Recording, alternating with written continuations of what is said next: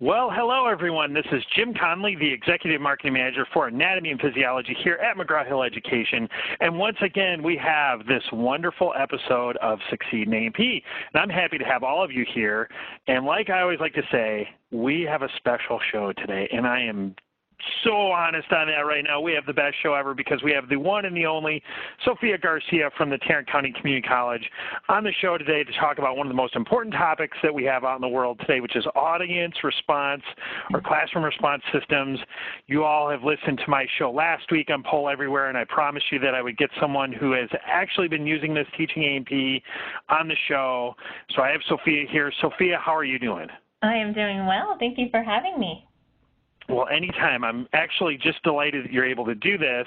And I'll tell you guys a quick story about Sophia. So I was at an event with Sophia, and we were presenting some Poll Everywhere questions to get some audience feedback from the group. And Sophia casually mentioned, oh, yeah, I've been using Poll Everywhere for a long time. I actually love it.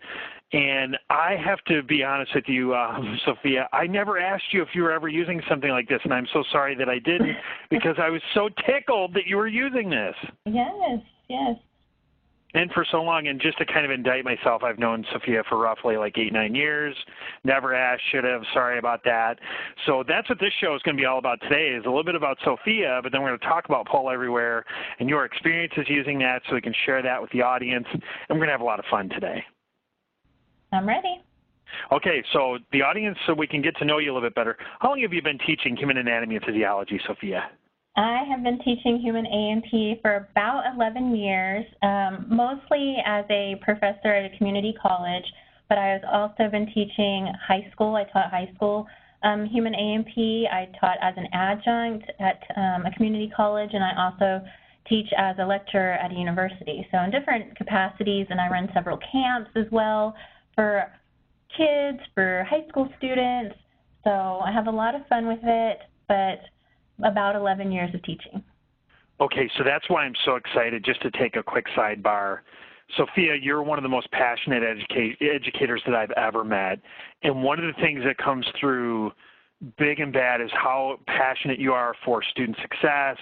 And then I know you and I have talked about these camps that you do for science for kids, and just the overall passion that you bring for really advocating STEM at a young age is just remarkable. So thank you for doing that. Of course. It's really good. Now, so on the other side, when you look at teaching just in general, whether it's anatomy and physiology or just the profession of teaching, what excites you the most about teaching?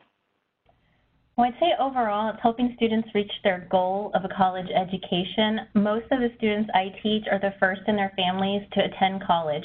And so they carry that burden, they carry it for themselves, but they have the opportunity to change the trajectory, not just for themselves and not just for their families, but for their future generations. And I always tell them on the first day of class that how much I admire them for taking on that responsibility and for being that person in their families and in their circles that are going to be able to be the role model for what it means to have a college education. And they're changing it for future generations, and that's so inspiring to me. And I'm very excited to be a part of that. Right there is exactly why I got into education and why it's such an honor to work with folks like yourself. You guys amplify that in such a big way, and I know you individually do that, and I'm just thankful that you do that. And I'm kind of putting myself in the shoes of your student, and when I hear you say that to me, I almost feel like I get this warm fuzzy, but I feel an obligation to be successful, and I think that's why exactly it works in your setting, which is awesome. Mm-hmm. Yeah. And really kind of just passing it along. Like you said, you're breaking the circle. If you have a first-generation college student and they actually go on and become successful, then that's a lagging indicator for what the future might be where, their kids will go to college and on and on and on, which is awesome.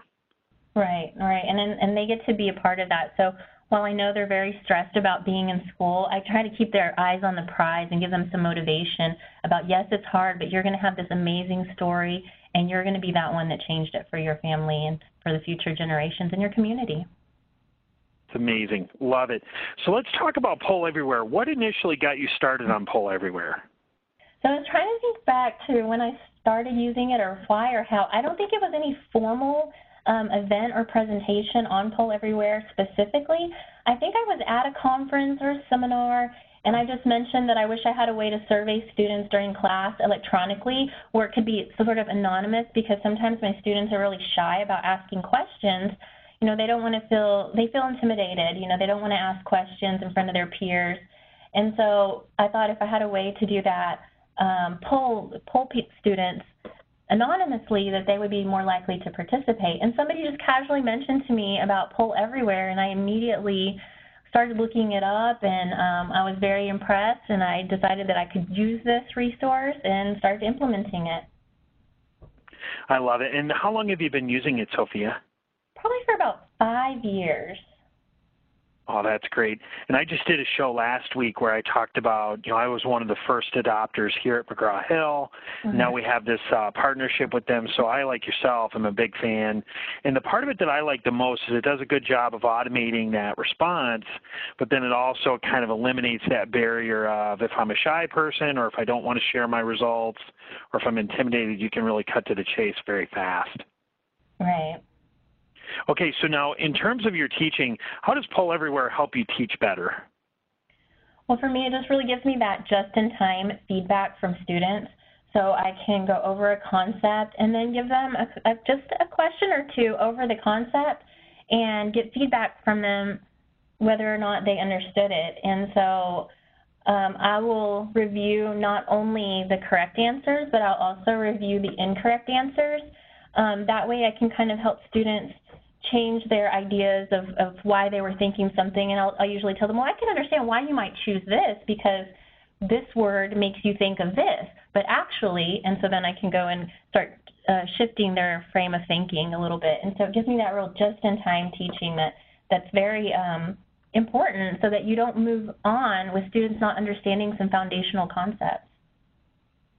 Awesome. Now, is there a feature or an aspect of Poll Everywhere that you love the most? Okay, so I use it in a couple different ways. One is that just-in-time feedback way with maybe regular multiple choice questions. But there's a couple of features that are old and a couple of features that are new that I really like using. And one is to upload a picture and have students place a dropper on an anatomical feature. So I can ask them where is the axillary region, for example, and they can place little droppers on a picture that I've uploaded for them. So they'll see it on the picture on their phone or on their computer, and they can just click on the area. And that's just a lot of fun because it's a different way. Students aren't used to doing that on normal, multiple choice questions electronically. So I think that's a lot of fun. I use it as practice quizzes as well. And one university that I teach at, the students have practical quizzes at the end of each lab, and they're very nervous about it. They get so nervous. And so I started doing practice quizzes where I will upload a picture of, say, a histology picture, and I'll have the students type in, because they have to write out on their practical quiz the answer of a tissue name. And so they practice typing it out, and we can go over questions that they didn't realize, like, oh, okay, I didn't realize I should have put right and left on something, or I didn't realize that I need to write connective tissue at the end of that answer. And so it really helps to clear up the questions they might have before they go into a quiz. And it also calms them down a little bit because they go, oh, okay, these are the types of questions Dr. Garcia is going to ask, so they don't feel as intimidated. And I ask them how they like the quizzes, and they've come to expect them. They love them. They want to take their practice quiz on Poll Everywhere before they go into their actual quiz. I love that. Mm-hmm. And I love how you talked about it calms them down. Yes. Because, they're very good students. They're very good students. They work really hard, but with that comes a lot of anxiety. And so a lot of my teaching techniques try to come to lower their anxiety. And I think when you give students questions and the opportunity to practice answering questions, it raises their confidence and they feel less anxious about it. I love that part of it. And then, too, when you were talking, you mentioned how, the clicking on the area with the axillary features, how that turns that whole scenario into being fun. Yes. It's different. It mixes it up a little bit. There's a new feature, and I'm still kind of new to it as well, where students can put in a name. So it can either be a pseudonym if you're just maybe playing in a competition setting for some reason, which I'm not sure why you would do that, but you could do it if you wanted to. The other thing is you could have your students put in their actual name, and then you can keep track of either their answers. So this is kind of new to Poll Everywhere, so I'm still getting used to it myself. Keep track of their answers, or even something like attendance. You could use it to take attendance, something as simple as that. That's one of the more popular things I've heard over and over again, is that it's good for the attendance feature. Mm-hmm. It save a lot of time in terms of, linking that to your learning management system, just taking a lot of that work out of it for you. Right. Okay, so if you were going to give me or someone a tip, and I'm a brand new user for Poll Everywhere, or I'm just considering it, and you were to give me that one tip to help me get started, what would that be? So technology is wonderful, right, when it works. So the key thing here is to play around with it. Get some friends or some family members to be your audience so that you can better understand it before you use it with your students. Because there's going to be those little things that your students are going to say, oh, how do I click this? Or my screen isn't showing the whole picture. And I have another student tell them once, oh, you just have to flip your phone landscape and it works, right? But those little things that you might not think of would come up as an issue. If you practice it with some friends or some family members beforehand, you'll be better prepared to anticipate the questions that your students might have or to help them troubleshoot along the way. And so my family, they're used to being my guinea pigs anytime I'm doing a new presentation with Poll Everywhere.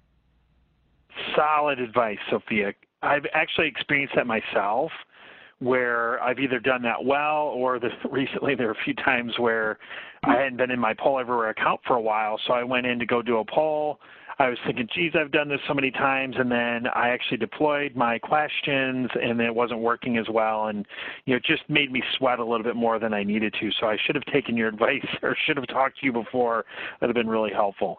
Right, and I think that's true. You think, oh, I use it often, and then you don't realize there's something new that came up with it. So pretty much before every presentation, I go through it with some practice questions for myself and my family to answer. It's great. Okay, now let's switch gears a little bit. This will be kind of fun for you. I like to do this on the show often.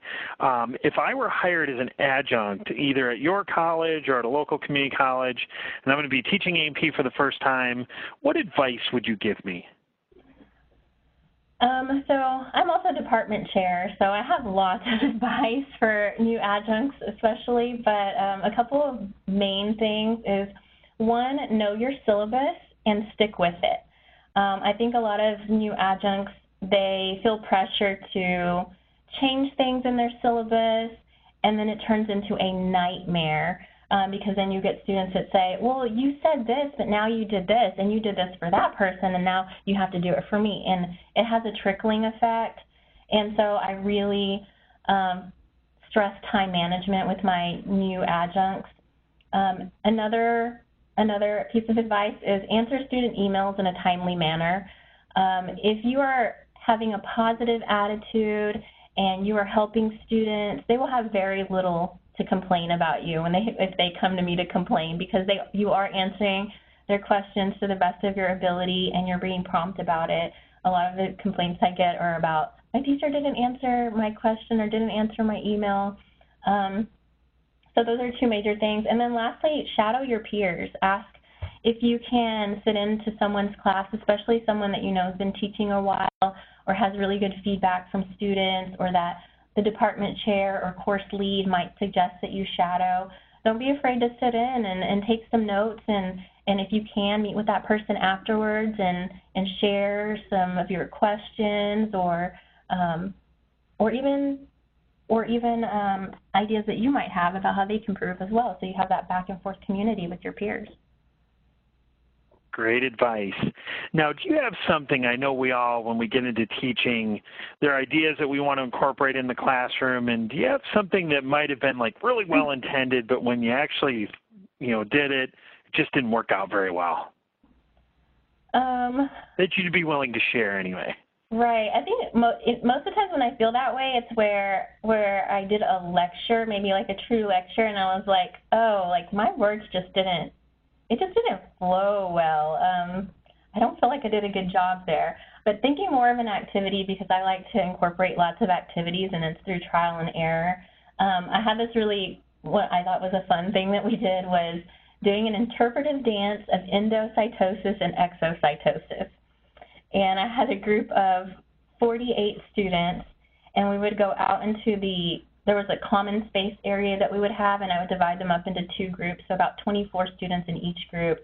And really trying to reiterate the creation of a pseudopod and how the plasma membrane makes that, because students had a really hard time understanding that, and then how the vesicles refuse with the membrane to diffuse or exocytize substances out. But it was the space that was an issue more than the activity. Now there's furniture in the space that I used to take them to, and so logistically it just wasn't working out very well. And then sometimes with the big groups, certain students would understand the concepts, but others were a little more far removed. So there was some logistics that just didn't work out with it very well, and so I kind of stopped doing that activity. That sounds like a fun one, though. Like, when it works, it sounds like that'd be a blast to participate in. Yes, it was a lot of fun, and we even had a little competition going on about which group did it the best, so another instructor would come in and watch them perform and decide who did the best job of showing the concept. So it was fun, but now I don't have the space anymore to do it. So. It's in some ways it's kind of a shame that the space requirements, but that's definitely a reality for everybody, as that's the name of the game today, especially with A&P, the surging enrollments and the way colleges are growing. It's not like the facilities are just overly abundant either. Right. Okay, so what's the best teaching strategy that you've ever used? Well, right now what I'm really liking is an activity that I do with muscle physiology, because in A&P 1, this is one of the first times that they get into this heavy physiology when they're doing muscle physiology. And so I have what's called muscle physiology story time. And I have this huge dry erase board in my room, and it's probably like 30 feet long. And I give students this really large piece of paper. I mean, it's probably like 2 feet long. And we take each step of muscle physiology at a time. So like, say, for example, we'll do the neuromuscular junction, and that will be chapter 1. And then we'll take excitation contraction coupling, and that will be chapter 2. And then we will do the cross-bridge cycling for chapter 3. So we start off with chapter 1, and we draw out all of the structures, and we label them, and we make them nice and pretty, and then we start talking about the physiological processes one at a time. And so as I'm telling the story, they are drawing arrows and creating the flow in their own diagrams. And then we stop and I say, okay, that's chapter 1, that's the neuromuscular junction. And so now you and a partner are going to tell the story to each other. So they tell the story to each other, so using as many terms as you can. And then after they tell the story, they ask me questions. And I say, you need to come up with a question together, because maybe it was something that they realized that they didn't understand because they couldn't explain it to their partner. And so what this does is a lot of times students will say, oh, I understood what you were saying. And so they confuse the fact that they could understand what I'm saying with they could explain it themselves. And so that really helps clarify where their questions are, and it breaks down a really long, complicated physiology process into biteable chunks for them. And they give me such good feedback on this activity, so I continue to do it. They were like, oh, drawing that out and talking about it with my partner really helped me understand it. And they ask questions more in that activity than they do any other time, because they know that they are supposed to be talking and they need to be able to communicate in a certain way, and they figure out what their questions are when they can't communicate. So I just love it. I love it too, and the parts that I think are so remarkable is how you broke it down into the chapters, which are the major events, and understanding that whole concept, but then also making sure that you shift the accountability to them. And then I was just thinking through, like, from their perspective, having to ask questions and really kind of navigating through and then utilizing your instructor differently, just fascinating. I think there's a lot to be learned with that and probably could be applied to a lot of other concepts too. Right, yes. Outside of just muscle physiology. Yes. It's great. Okay, so Sophia, for you, why is teaching anatomy and physiology, or just teaching in general, why is it an honor? Well, teaching A&P is an honor because we get to teach people about their bodies, and I want them to appreciate the wonderful way in which our bodies work, and they keep us functioning so that they can take care of themselves and their loved ones and their community members. But I tell the students, we get so, like, say we have a paper cut, and we're like, oh, this little bitty paper cut is just driving me nuts, right? And you think about how it's just barely scratching your epidermis, and we're studying something really complicated and all the processes in our body that are working.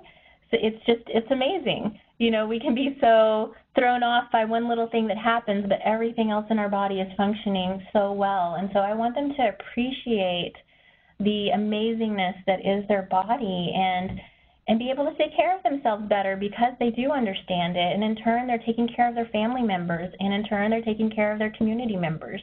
So I feel so honored to teach this course because students, they are amazed by what is happening inside of them, and to just see them think, oh my goodness, this is happening in me? I'm like, yes, this is happening in you. Every time you blink, every time you just sit there, every time you do anything, all of this is happening to you. And so it's so much fun. What I find fascinating is when I get to talk to younger people or folks that are not necessarily in our field of anatomy and physiology, and I talk about the concept of electricity. Mm-hmm.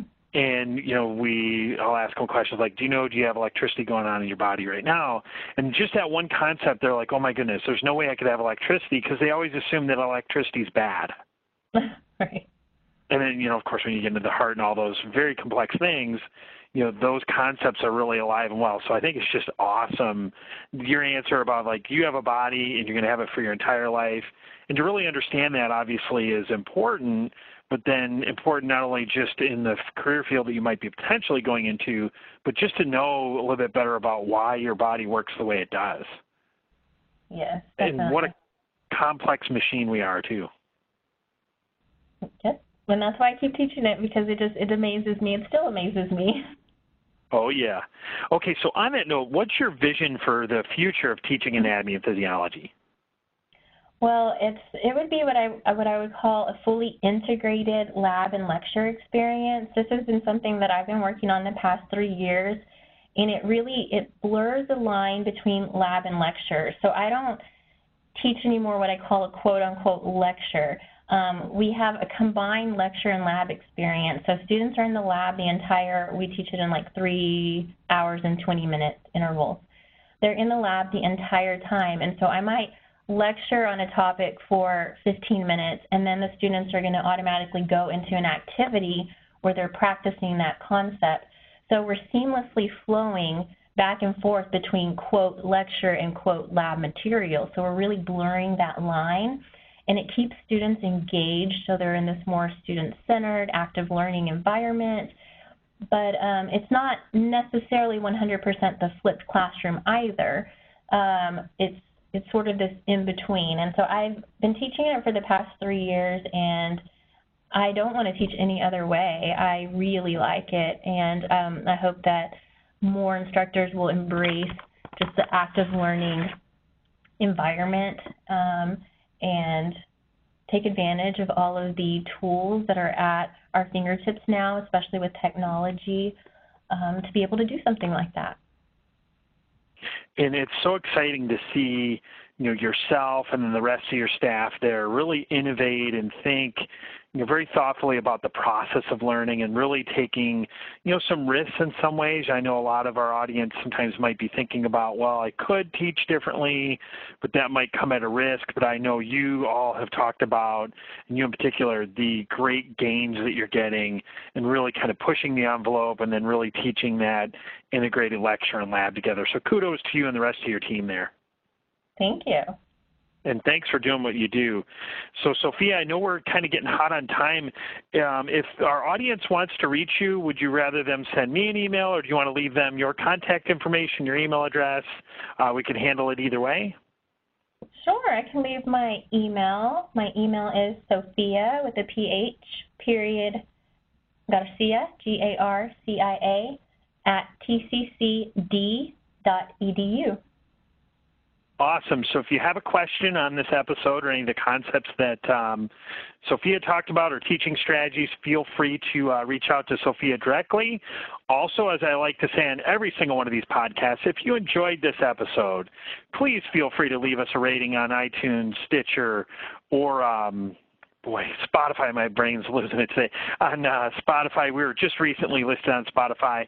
Feel free to rate us on any one of those platforms. And also, if you have suggestions for future episodes, please send those in to me. My email address is james.connely@mheducation. I want to thank Sophia Garcia for being on the show today. Thank you for having me. Lots of fun. And if you have any similar products that you like better than Pull Everywhere, I'd love to know about them as well.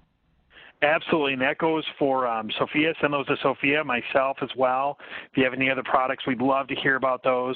And then, Sophia, I'd love to have you back on the show to talk about some of these other concepts, because there was literally so much you were talking about on this episode that I'm like feverishly writing notes. So hopefully you'll come back on the show. Of course. Be a lot of fun. I think, I'll reach out to you offline. I have one idea in particular that I think is just going to be amazing. But I just want to thank you for being on the show. And audience, thank you guys for listening. As I like to end on the Succeed in A&P podcast, I want to wish you all a happy day. Hope you have a great time, and then we'll see you in about a week on the next show. So this is the Succeed in A&P. I'm Jim Connely, signing off for today. Hope you have a great day. And thanks, Sophia. Thank you.